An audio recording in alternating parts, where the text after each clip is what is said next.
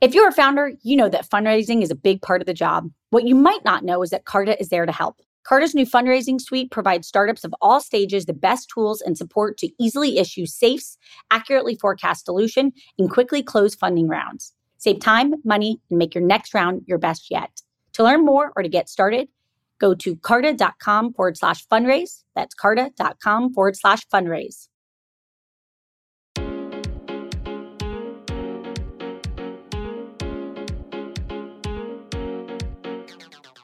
Welcome to Inc.'s The Founders Project with Alexa Von Tobel. I'm Alexa, the founder of LearnVest, author of New York Times bestselling book, Financially Fearless, and second book, Financially Forward.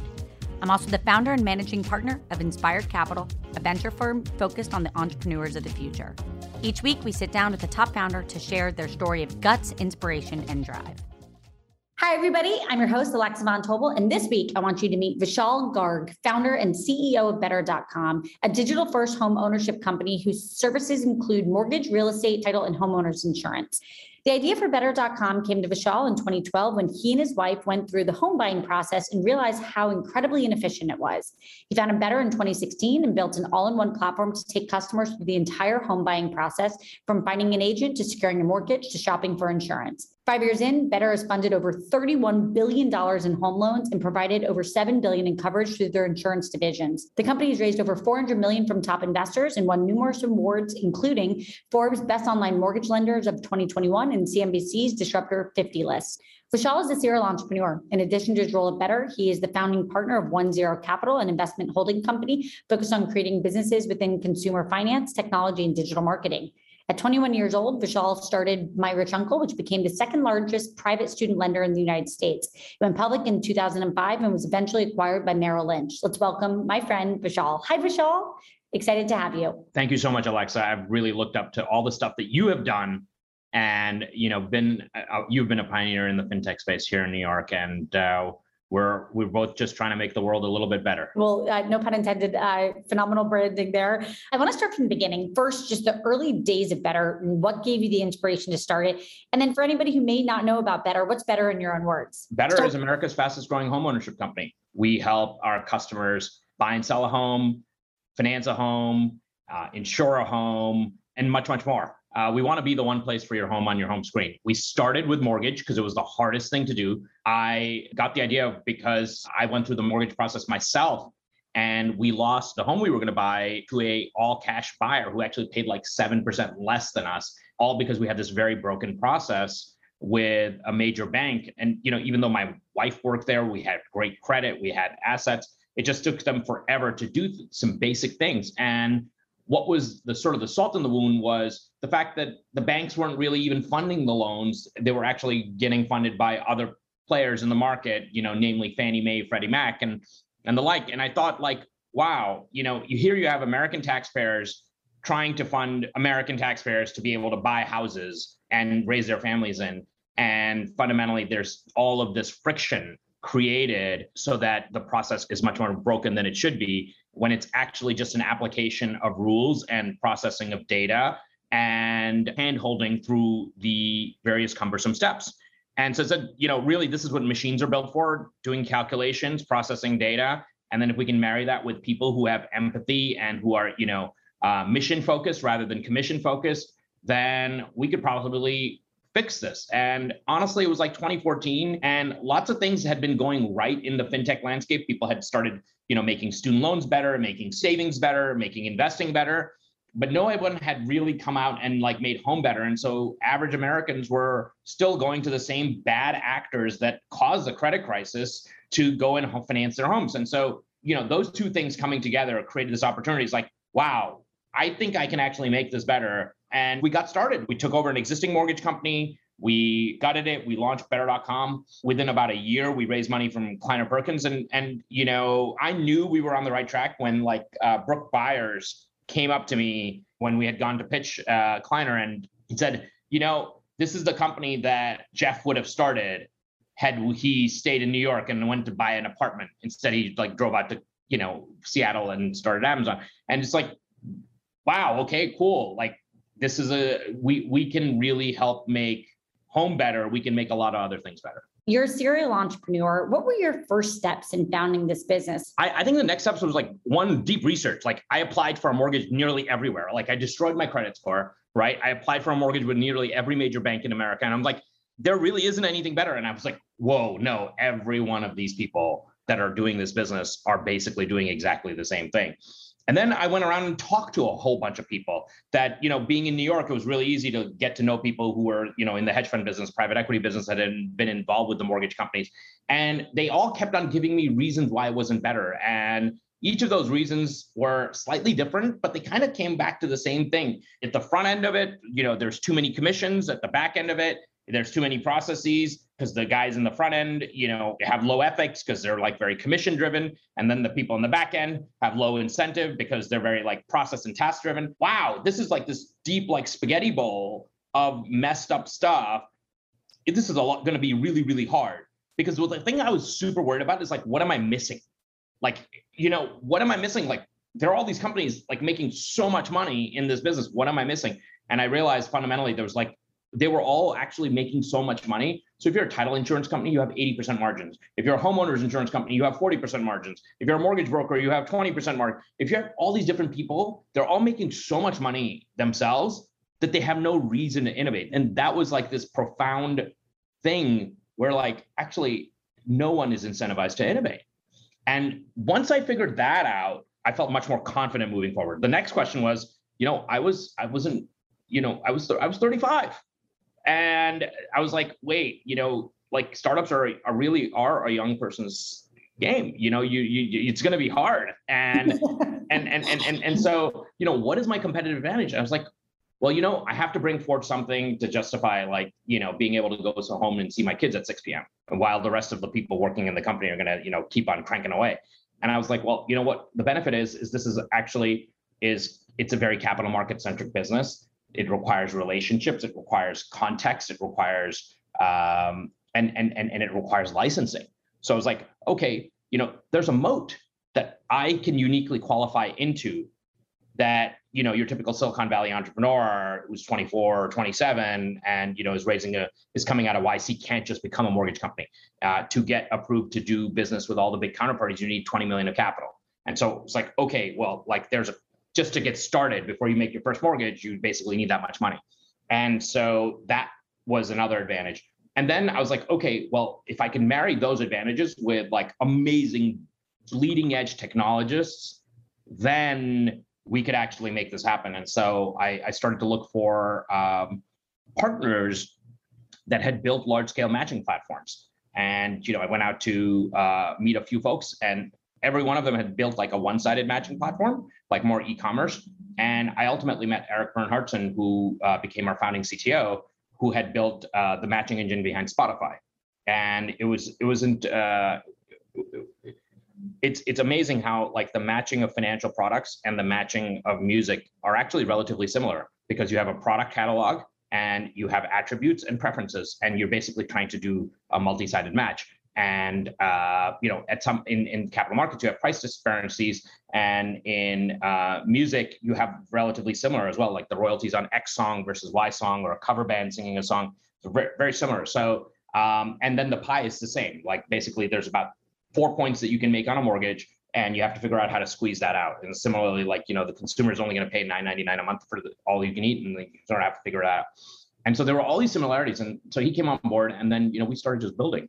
So I would say those were the tough points, but it was really tough to recruit for a mortgage company when there were all these other companies doing really cool things in New York at the same time. Those early days, you started by taking over an old school mortgage bank in California and then transformed it into a digital platform that's now better.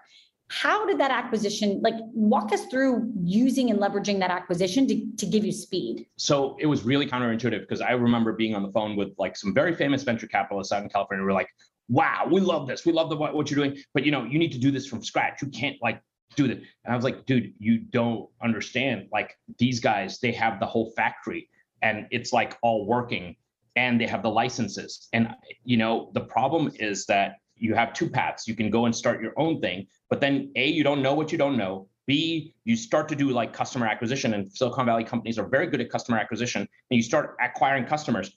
but you don't control the rest of the process. So the promises you can make the customer are more limited. And so you don't actually acquire based on utility, you acquire based on better marketing and a better front end. So you have like a fancy looking front end and it's like mobile friendly and all that sort of stuff. But then the most of the juice in financial services is on the back end. And so you become a lead gen player, which is what happened for a lot of the guys that started mortgage companies or online mortgage companies like us in Silicon Valley. Is they spent so much time getting up to scale and they couldn't promise the consumer everything from click to close. And so they basically had to like over index on customer acquisition. And then they just basically became some version of a lead gen machine, right? We had the tougher task of actually doing the whole thing. But by controlling the whole thing, what we had the ability to do was start to make promises to the consumer. Better rate guarantee, we'll beat anyone's rate because we could actually fund it ourselves. Better closing guarantee, we will close on time, otherwise we'll give you X. And so mortgage is an industry where low accountability, and we reintroduced the concept of guarantees. And to this day, there's not a single mortgage company, and we introduced a better price guarantee now 7 years ago. No one has followed to provide that price guarantee. And the thing is, every one of those times, but we could have only done that if we were full stack, if we controlled the whole thing. Now, when we took over the mortgage company in California, you had a culture clash because you had the guys in the old school mortgage people, and then you had all the young folks. And the young folks, they could get to understand about 80% of the process, but then the remaining 20%, which, where it went off from a computer into someone's head, it took a bunch of time for us to take that data out of that person's head or that decision tree out of that person's head and manifest it in code. And so we had to get those people to get along. And that was really difficult. But we had to get the right type of technical people who were humble enough to know what they didn't know. And frequently those are folks who were coming out of a, for lack of a better word, a startup that didn't work before, right? So they had gone in and had the sort of arrogance, sort of come out of them. So we were really good at hiring people that had already been at one or two startups before. So they kind of understood like that. And then on the other side with the mortgage folks, traditionally those people are used to being in charge. We kind of had to teach them no, you're not in charge. You're like a subject matter expert. And there was a lot of friction. There was a lot of turmoil. I was like the grown up in the room, and I had to bring these people together every day for the all hands, every day for all that. But over time, over 9 months, 12 months, 18 months, we got the cultures to meld. And there's people who opted out. And then there's the people who opted in. They became really good friends. And now the culture is actually one culture. I want to just quickly walk through your customer experience today. And for everybody out there listening, if you simply head to better.com, Better Mortgage, literally every 60 seconds, somebody is applying for a mortgage. Walk us through what happens. You come in, what we really believe in is you're not coming to do anything. What is the job to be done? So we really apply the what is the job to be done framework. So if you're coming in for a refinance, what is the object of desire? You are looking for savings. So let's focus on how to get you savings as quickly as possible. You probably already have a mortgage. You have a short attention span. You probably have a lot of things going on in your life. Now, one of the things that we did win at was that we were very empathetic to our user, because our user was not someone in their 20s. Our user was someone between the ages of 35 and 55.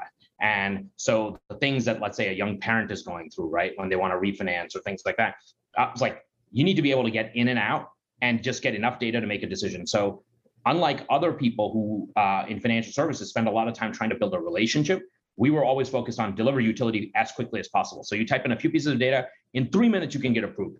That was the bulk of the utility function for the first 3 years. Is in 3 minutes, we would give you a rate and an approval. And that would likely take you anywhere from 3 hours to 3 days anywhere else. And so that became our core, USP. 2, you come in, you type in a few pieces of data about yourself, and we give you a approval and a rate.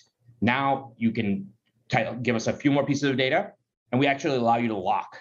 And so traditionally what takes place in a mortgage bank or at Chase or Wells, it'll take you 15 days to lock. Here you can lock in 15 minutes. And so, you come in and you've got a real shopping cart e-commerce type experience where you're in and out. This again is for refinance, which is about half the market. And we just kept on just optimizing that to be as fast as possible. So you've got this cheap rate, and then you can just immediately act on it. Kind of like if, we were like Kayak plus Sabre, but for this asset class. Then from there, once we got to scale, we earned the right to do other stuff.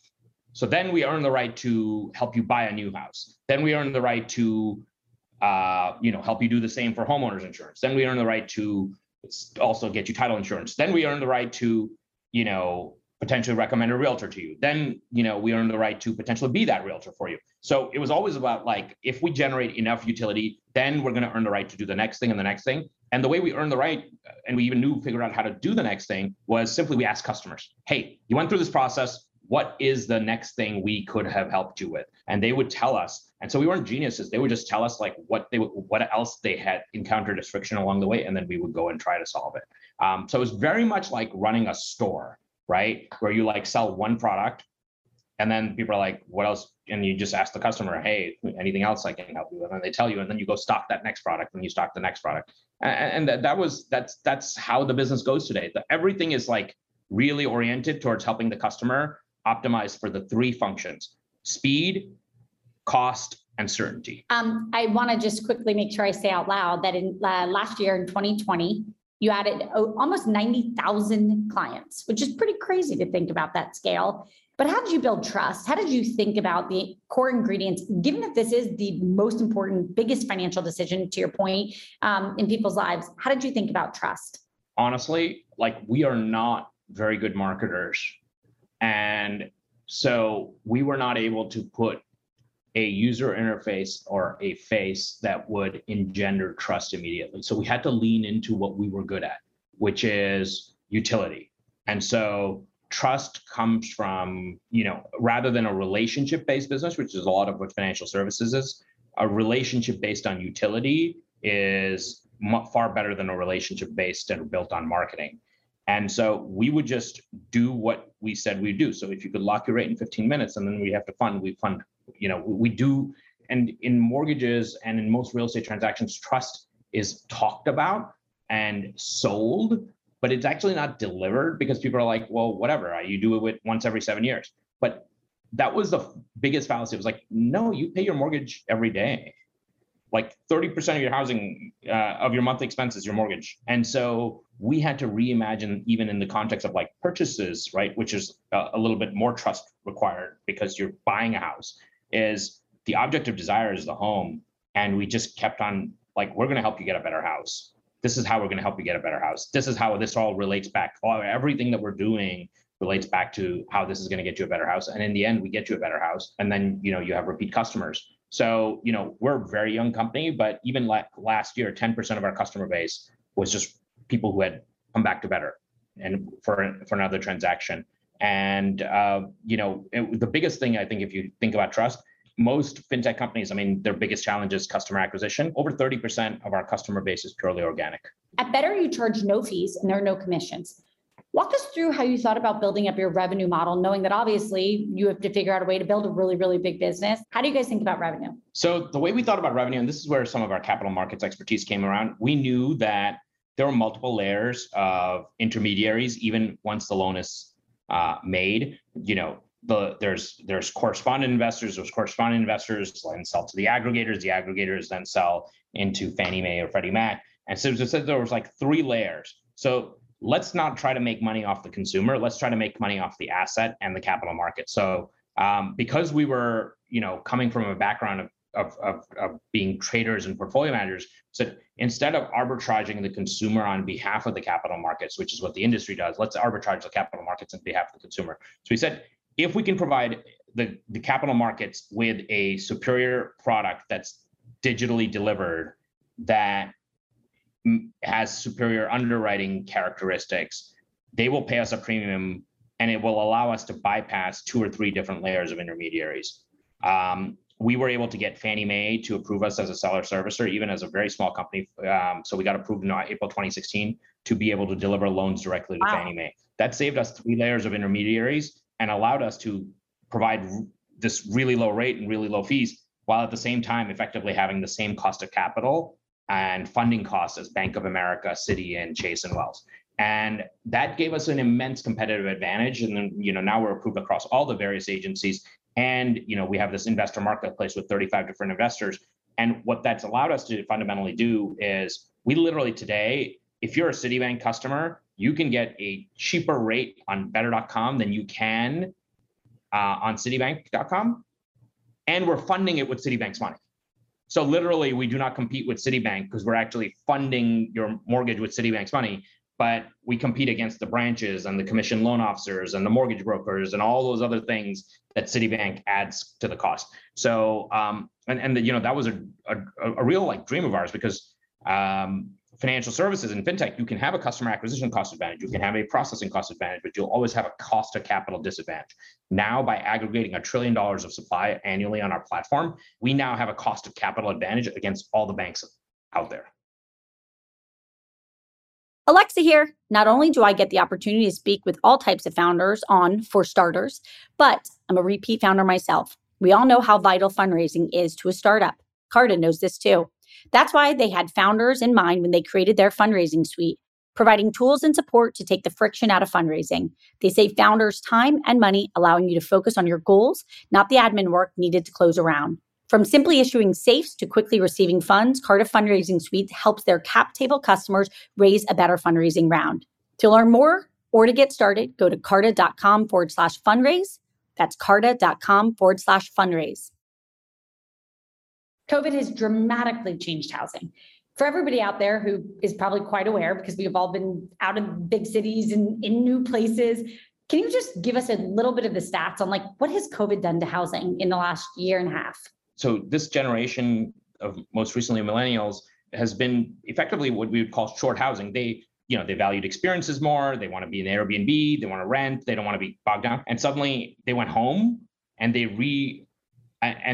original object of desire to own your own home and to have the safety of home and the security of home and the assets and the savings and the certainty that it provides, all of that manifested very, very quickly. So we've seen this deep acceleration of the desire for housing curve kind of come back in. And so millennials are buying houses at a rate that has never been seen before.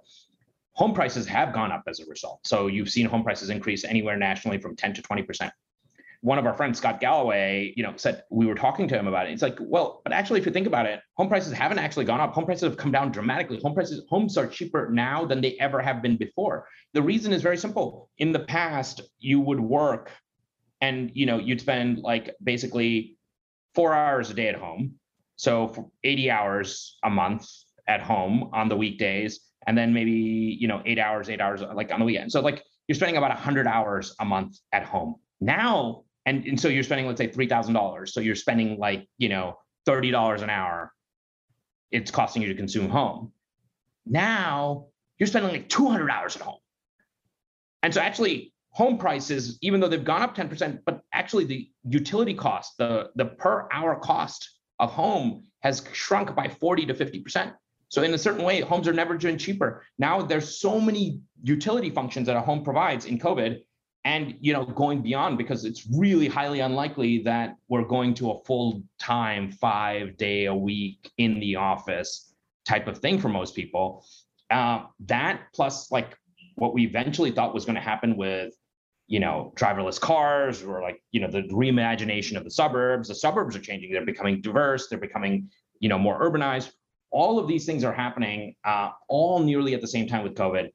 And while all of this was happening and the manifestation of desire to purchase homes was going through the roof for most Americans, you couldn't walk into a Wells Fargo and be like, oh yeah, I'll come and see Rick, mortgage broker, on Wednesday between 2 and 3 p.m. when it's convenient for him, right? Like nobody's going into a bank branch. And so that resulted in this massive increase in volume for anyone who had a purely online experience. And we were thankful in that we did have that. And so we grew 850% last year in revenue as a business. Wow. Yeah, we just leaned into it. The customers were coming and we were like Lieutenant Dan on like, Better Shrimp Company, just like waving in, and that was it. We had no choice. It would just surf the tsunami or die. Last question I want to ask, just because you're the exact right person to ask. If we fast forward a decade, as we think about the home, you clearly have some unique hypotheses on what's happening around home ownership, the home, technology, innovation. Just give us few tidbits of what you think is obvious that maybe isn't obvious to the rest of us. There's a couple of things. One, it's going to be totally okay not to own 100% of your home. You might be 62, want to go take a cruise around the world, sell down 13% of your home equity into a fractional marketplace and, go travel the world. And maybe a portion of that 13% is bought by the person who thinks your house is their dream house, but they just don't have the money for it yet.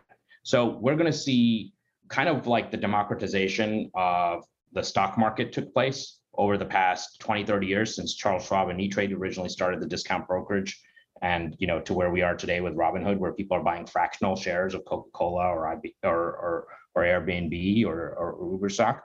We're going to see that in housing. We're going to see the ability for every child in America to dream about owning $1 worth of shares in a home that they pass by on the way from school to home every day, and dream of one day growing up in. I want to transition a little bit to you. You were born in India and came to New York when you were 7.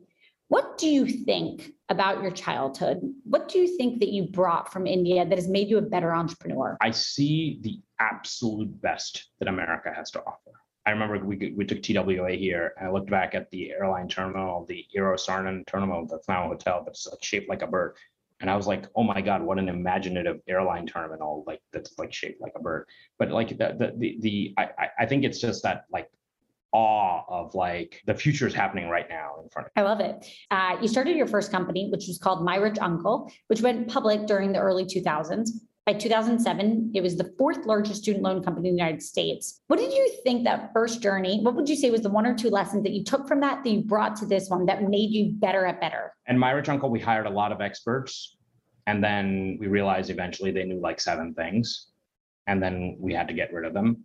And so we don't have experts at Better anymore. We try not to hire them. We hire them as consultants. We get the 7 things and then we let them be. And we usually pair the expert up with somebody who's like super sharp, super hungry, and super down to like run really, really hard. And honestly, I've taken a lot of flack for that over the past couple of years, but it's one of the keys to our success is there are no experts at Better. At My Rich Uncle, we listened to the experts and they steered us wrong so many times. I want to talk about what surprised you being a founder, right? There, it seems to me like you've done this, you've been through the rodeo. What's the thing that you just were like, wow, I never expected that about being a founder that's been hard for you? The worst thing is the utter like you have to do everything. Like you pick up, like you literally have to do everything and be totally okay doing everything. And you have to be totally okay doing everything all the time. You have to just decide at some point in time that it's actually not going to get better. It's just you can change how you feel about it. You can change that, like, oh, I wish I wasn't picking up the garbage off the floor. But you're going to be doing that because you just care more than everyone else. I'm just laughing because it's so true. Everyone always sees eye to eye on my podcast. I want to talk a little bit about just really quickly, what are your tips? And you've got to have a trick for sanity. What is yours? When I'm really mad, I think about all the people, whether it's my customers or like my colleagues who are benefiting from me getting over the little thing that's like really pissing me off. And because it's not like the investors are going to be, they do 20 deals and you're a seller in a spreadsheet. It'd be nice, like if you're a seller in a spreadsheet that makes them a lot of money, that's like kind of nice, but like you just have to realize, like, in the end, like you just got, who are you doing it for? And then just remember that those people when it's tough. Yeah, really, really good advice. I'm going to ask a quick fire round, 3 quick questions. First thing that comes to your mind, what was the biggest pinch me moment to date for Better? COVID. Wow, that's a really good one. And it's very true based on what you just told us. Fast forward 2 years, how many days a week will we be in an office? 3.5. Last question, other than Better, one startup, anything early, any innovative product, anything that you want to pay it forward to and give a shout out to? There's a kid named Yuyun. I say it's a kid, like, because I'm a grown up now, but who has an app called Cohere, and it's like an integrated chat, video chat, phone, booking, like it's basically like conversion in a box for our website, and it's really great. And he's amazing, and he's just like it's him and this other dude, and they like, no, don't say yes. Like they say yes to everything, and they like, I can build that for you in 2 days. I can, and when I see him, he has this youthful exuberance of like, oh my God, he has like the benefit of infinite capability and infinite time, and towards something that's actually really useful. So I have to give him a shout out. And what was the name of the company again, just so everyone can hear? Cohere, Cohere. Everybody out there, first of all, Vishal, thank you so much for joining us today. This was truly delightful. Guys, if you're out there, you need a mortgage, or you have not ever heard of Better, please head to better.com, and you can join us next week for Inc. the Founders Project with Alexa Von Tobel.